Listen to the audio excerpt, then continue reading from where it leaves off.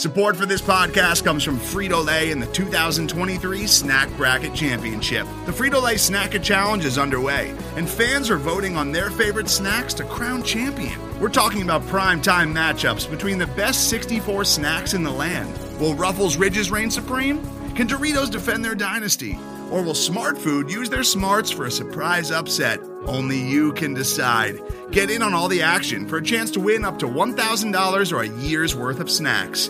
Let your snacks be heard. Just go to fritolaysnacket.sbnation.com to vote and enter for a chance to win. No purchase necessary. Sweepstakes ends April 3rd, 2023. Void where prohibited. Year's worth of snacks awarded in the form of 52 coupons, each good for one bag of chips. See official rules at fritolaysnacket.sbnation.com.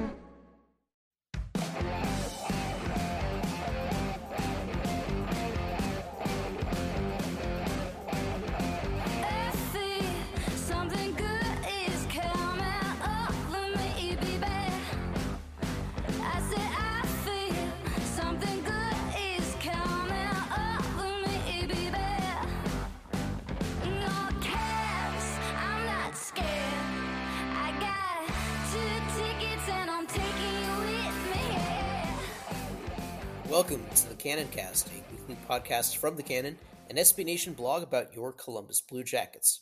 I'm your host, PD. Later in this episode, we'll be talking about the NHL Network's list of the top 20 defensemen right now. But first, we have some unfortunate Jackets news to discuss. Last week, the team announced that Alexander Texier would not be joining the team for the upcoming season. This is a continuation of the leave of absence, which Texier was granted back in the spring. He was recovering from a finger injury and was allowed to return home to France to visit his family. And then even after the finger had recovered, he was granted the leave of absence. We don't know a lot of details, but it was reported at the time that a couple members of his family had passed away. So it sounds like it may have been related to him dealing with that or dealing with, the surviving family members. We know that he's very close to his family. We knew, I think, that this was a possibility. The fact that we had not heard much from Texier was worrying to some fans. Now, I had still been optimistic that he would come back, until I heard something to the contrary. Back at the World Championships, his agent had told Aaron Portsline that, as far as he knew, that Texier was still on schedule to rejoin the team, but, we didn't know for sure. But now we know. Now, we did at least get a quote from Texier in the release. He says, "I have experienced some personal issues and challenges, and I feel I need to be close to my family at this time." He also says that he has love and respect for the city of Columbus, the Blue Jackets, and the fans, as everyone has always treated me first class. I truly appreciate the support, help, and empathy I have received from team management, the coaching staff, doctors, trainers, and my teammates. This was a hard decision, but it is the best one for me right now. So, again, we don't have a lot of details, and obviously we are not entitled to them. It is up to Texier to decide when he wants to tell the full story, if he ever wants to tell the full story. I hope that he does at some point, just because I think it can be helpful to others when a public figure like this is dealing with a mental health issue, a grief issue, something like that. If they can talk about what they're going through, I think it can help others who are also going through that to know that they're not alone, and that someone in a position like that can go through this and can, come through it in the end, which hopefully Texier will at that point. I also, in this situation, have to give credit to the Jackets because I feel like they have handled this very well. I appreciate that they are being so supportive of their player, because this is not easy for the Jackets, because Texier is a good player. He's a useful player. He was a big contributor to the team last season and at times in the previous years. So certainly they would want to have him, as part of the team this year. But I think they recognize that in the long term, this is the right thing to do. That, if they were to play hardball with him over this, that, they would burn that bridge completely. But This is a case of if you love someone, set them free, and if he comes back, if it's meant to be. Yarmo said in the press release, his mental health and well-being remain our top priority, and we will continue to support him in any way we can. And I think that's right. That ultimately the well-being of the players need to take precedence over team success. Um, Now, as far as the uh, sort of technical details in terms of his status and his contract and all that, he is officially suspended for the season, and that means that his cap hit will come off the books and his contract will slide. So the last year of his contract will push over to the next season. So um, that still helps the team in terms of keeping him under team control. Um, but through an agreement between Texier and the Jackets, and with the NHL and the Players Association involved, they agreed that Texier would be allowed to sign a contract to play with the team in Europe. So after this announcement, it came out that he has signed with ZSC Lions, who are a team based in Zurich, Switzerland, part of the National League there in Switzerland, which is a very good league, maybe the third or fourth best in Europe, behind the KHL, the SHL, possibly Liga in Finland.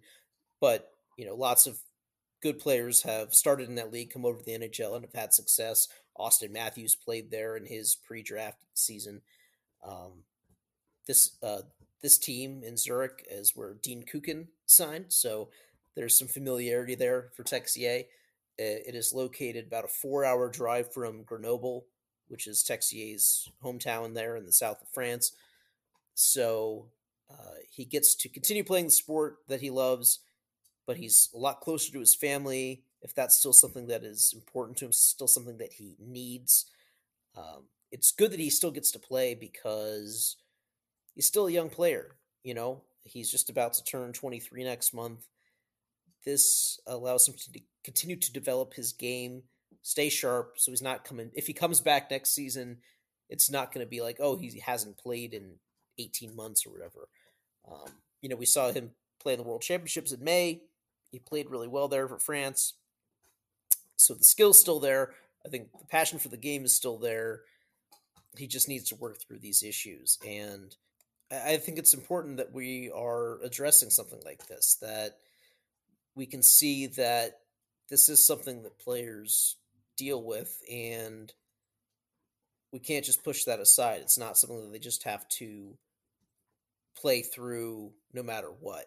We need to treat this like it's an injury, like it's a finger injury or a back injury or whatever, that sometimes it takes time to heal, and if what he's dealing with is based on grief, grief is something that it doesn't have a set timeline, and it's not something that heals in a straight line. There are good days and there are bad days. There are times where you think you're past it, and then there's something that triggers it, and you're in a bad place again. I know when I've lost people close to me, and I've sort of just gone about my life, and maybe told myself that was my way of coping, that was my way of finding a distraction, and that helped take my mind off things. I think in reality, though, that in the immediate aftermath, even though I was going back to my day-to-day life, that my school or my job, or they were not getting the best of me in that period. And in this case with Texier, if he was coming back, but he was still dealing with depression, if he was still dealing with being homesick, if his mind was not entirely on the game, you would not be getting the best version of Texier. And that's not good for him. That's not good for the team. So if he can get through this and come back in a better place mentally, where he can devote himself again to the game, that's best for everyone involved. And similarly, for any of you listening, if you're dealing with stuff, don't be afraid to talk about it. Don't be afraid to ask for help. You don't need to be a hero. Um, Mental health, this is a real issue, and it's something that needs to be treated just like you would treat any physical condition, whether an injury or an illness or whatever. Like it's just as important. Um, you wouldn't just ignore a broken limb, right? You'd go get it treated. So similar, if you're, not right mentally, it's okay to ask for help and get treated for that. So the most important thing here for Texier is that whatever he's dealing with, that he is able to find some peace, some comfort, get to a better place. It's possible that what that means is that he stays in Europe, that he doesn't come back to the NHL. I hope that's not the case. I hope that he can come back here and play again for the Jackets. But, if that's not right for him, then so be it. I just hope for the best for him and his family. Today's episode is brought to you by Cars.com. With over 2 million vehicles and 50,000 more added every day, Cars.com will match you with the perfect car for you, your budget, your life, your style. And if you're ready to say goodbye to your current car, Cars.com will get you an instant offer to cash it in. Just start by entering your license plate and get matched with a local dealer who will write you the check. So whether you're looking to buy or sell, just go to Cars.com. It's magical. Hello, I'm Nilay Patel, the editor-in-chief of The Verge and host of Decoder, a business podcast where I interview CEOs about big ideas, the problems that come from those ideas, and how they make decisions. It is also surprisingly about org charts. It comes up a lot. We're launching a new limited series that we're calling the Centennial Series, where I talk to CEOs of companies that are over 100 years old, like Xerox, Barnes & Noble, and more. There's no 100-year-old company that's without its struggles, and it's been fascinating to talk to these CEOs about which parts of these companies' history are important and which parts they can let go. A little spoiler for you, if a company is over 100 years old, there's a lot of drama to talk about. It's been a good time. You can listen to the Centennial Series right in the Decoder feed. New episodes of Decoder are out on Tuesday, and the Centennial Series is out on Thursdays. Check it out. We think you're really going to like it. You can get it wherever you get your podcasts. On Sunday, the NHL Network released another episode where they ranked the top 20 players at a certain position. Last week, we talked about their list of the top 20 wings, and Seeds and I had some thoughts about that list and some issues. And man, I feel like I have even more issues with the defenseman list that came out. So first, the jacket that is represented, Zach Werenski, came in at number 16. And that feels about right to me. There are maybe some guys above him that I would not rank above him, but there are some guys below him that maybe deserve to be higher. But 16 feels about right. I think Werenski, for maybe some ups and downs that he's had in the last few years, I think he is still legitimately a top 20 defenseman in the league. Now, is he overpaid? He's going to be making over $9 million starting this season. It's a little steep for a guy who's not necessarily able to carry this team to greatness on his own, but he is still arguably the best player on the Jackets, maybe second best now that we have Goudreau. He's still clearly the best defenseman on the team. I think he is a legitimate top pair defenseman. I think he would be a top pair defenseman on any team. Any team would be happy to have him in that kind of spot. We know that he can be an elite goal scorer. He had a bad shooting percentage this past season. I think that'll bounce back, but he's a guy that, he's put up 20 goals in a season before. And while his salary cap hit looks high, what I think we saw last summer is that is the new going rate for a player that a team values as their top guy. So even if he's making similar to what Cale Makar is making, Cale Makar is taking a big, big discount, but he's Colorado's top guy, so he's making that. Werenski's our top guy, so he's making that. Darnell Nurse is maybe the top guy for Edmonton the way they see it. And again, I think Werenski's a lot better than Darnell Nurse, so, he doesn't have the worst defenseman contract. He's, it's going to age better than the, say, Seth Jones contract. But, it is what it is. So let's go through the list here. The top of the list looks fine to me.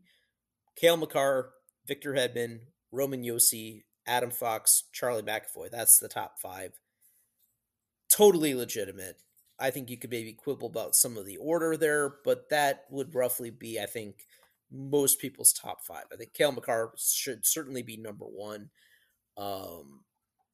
Adam Fox had kind of a down year, but he was the previous Norris winner, so I think you got to have him high up on here.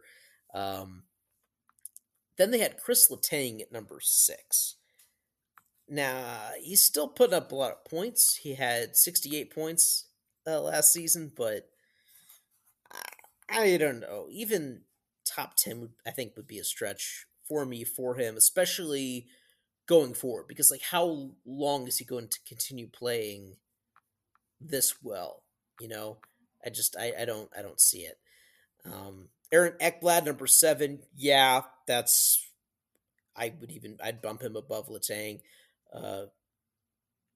Devon Taves at number 8 from Colorado.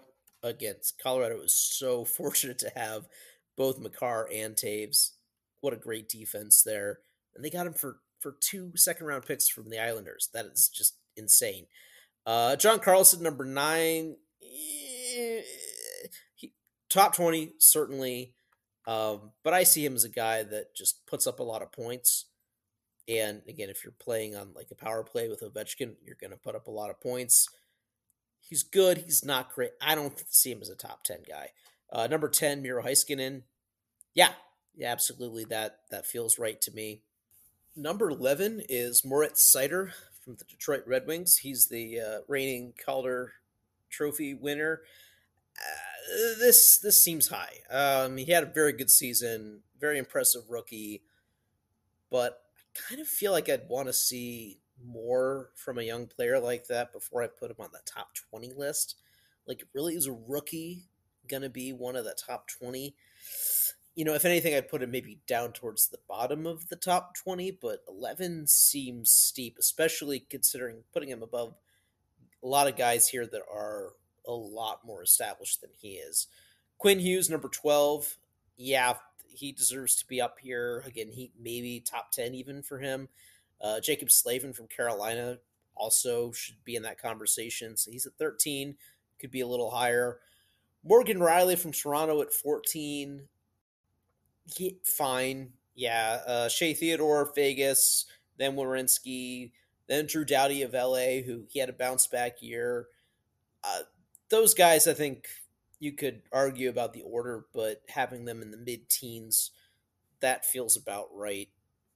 I'd probably put all those guys ahead of Seider, though, for example. Then you had Rasmus Dahlin coming in at number 18. I don't know if I consider him top 20 yet. He certainly had a very good season. Started to show flashes of why he was number 1 overall pick. But, I don't know that he's necessarily going to be a Norris caliber defenseman at any point here. Very good, yes. Top 20, I don't know. Alex Pietrangelo at number 19. He was my pick preseason last year to be the Norris Trophy winner. He was nowhere near Norris Trophy caliber. So this feels like a reputation pick. And then Brent Burns came in at number 20. Again, major reputation pick there. He had, 54 points, so decent offensive season. But that feels like putting a guy in here just because of the number of points that he scored, which kind of defeats the purpose of a defenseman, which isn't just to score points, it's to, play defense, which is not something that Brent Burns excels at. Even when he was, winning a Norris Trophy, he was not a good defensive defenseman. So I would not put him on my top 20 at all. He's not even the best defenseman on the Sharks. If you look at possession numbers, Erik Karlsson was much better than Burns was. Now he only played 50 games. Karlsson did because he had some injury issues.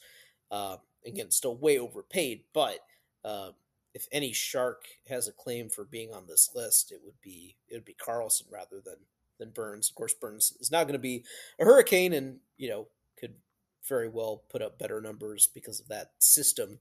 I was looking at a list of defensemen who had played 1,200 or more minutes at 5-on-5. So these are the defensemen getting the most usage, and I rank them by expected goal percentage. And that gives a list that is maybe more to my liking. And Brent Burns, for the record, finished 67th out of 87 on that list. So to give you some idea of where he stands defensively. But Charlie McAvoy comes in number 1 there. Awesome expected goal numbers. Number 2, Mackenzie Weegar. Weegar is definitely a guy that I think should be in the top 20. That's the major omission on this list for me. Then Makar, Slavin, Taves. Then Noah Hannafin and Rasmus Andersson, both of Calgary. Christopher Tanev of Calgary was also in the top 10 there. So, yeah, and obviously Weegar is joining them in Calgary this year, so they have a great blue line. So to have no Flames represented on this list is really, really bizarre to me. Also in the top 10 by this ranking would be Jonas Brodin from Minnesota.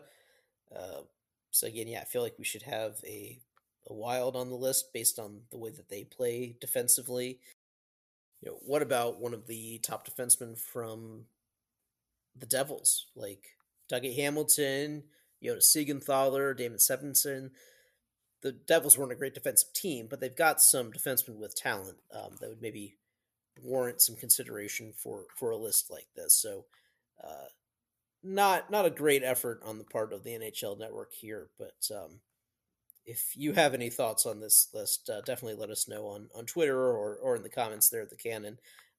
How would you rank this differently? And one final note, an email that I got not long before recording this episode.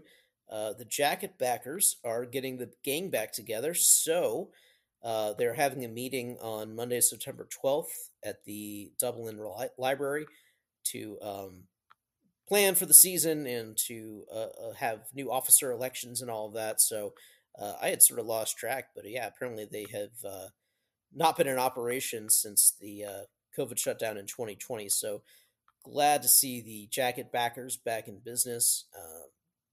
They were always a great organization, doing stuff for the community, organizing events for Jacket fans. Great way to meet other fans of the team. So if you are maybe if you're newer to Jackets fandom, this could be a good opportunity for you to meet other fans like yourself. They also were great at putting together road trips, where they would buy blocks of tickets and set up, hotel rooms and buses to take fans to games. I did a trip to Ottawa back in 2015 with them. That was a lot of fun. So glad to see them back together. Be sure to look them up if you're interested in doing more things in person with other Jackets fans. So that will do it for us this week. Thanks for listening, and we'll catch you next time.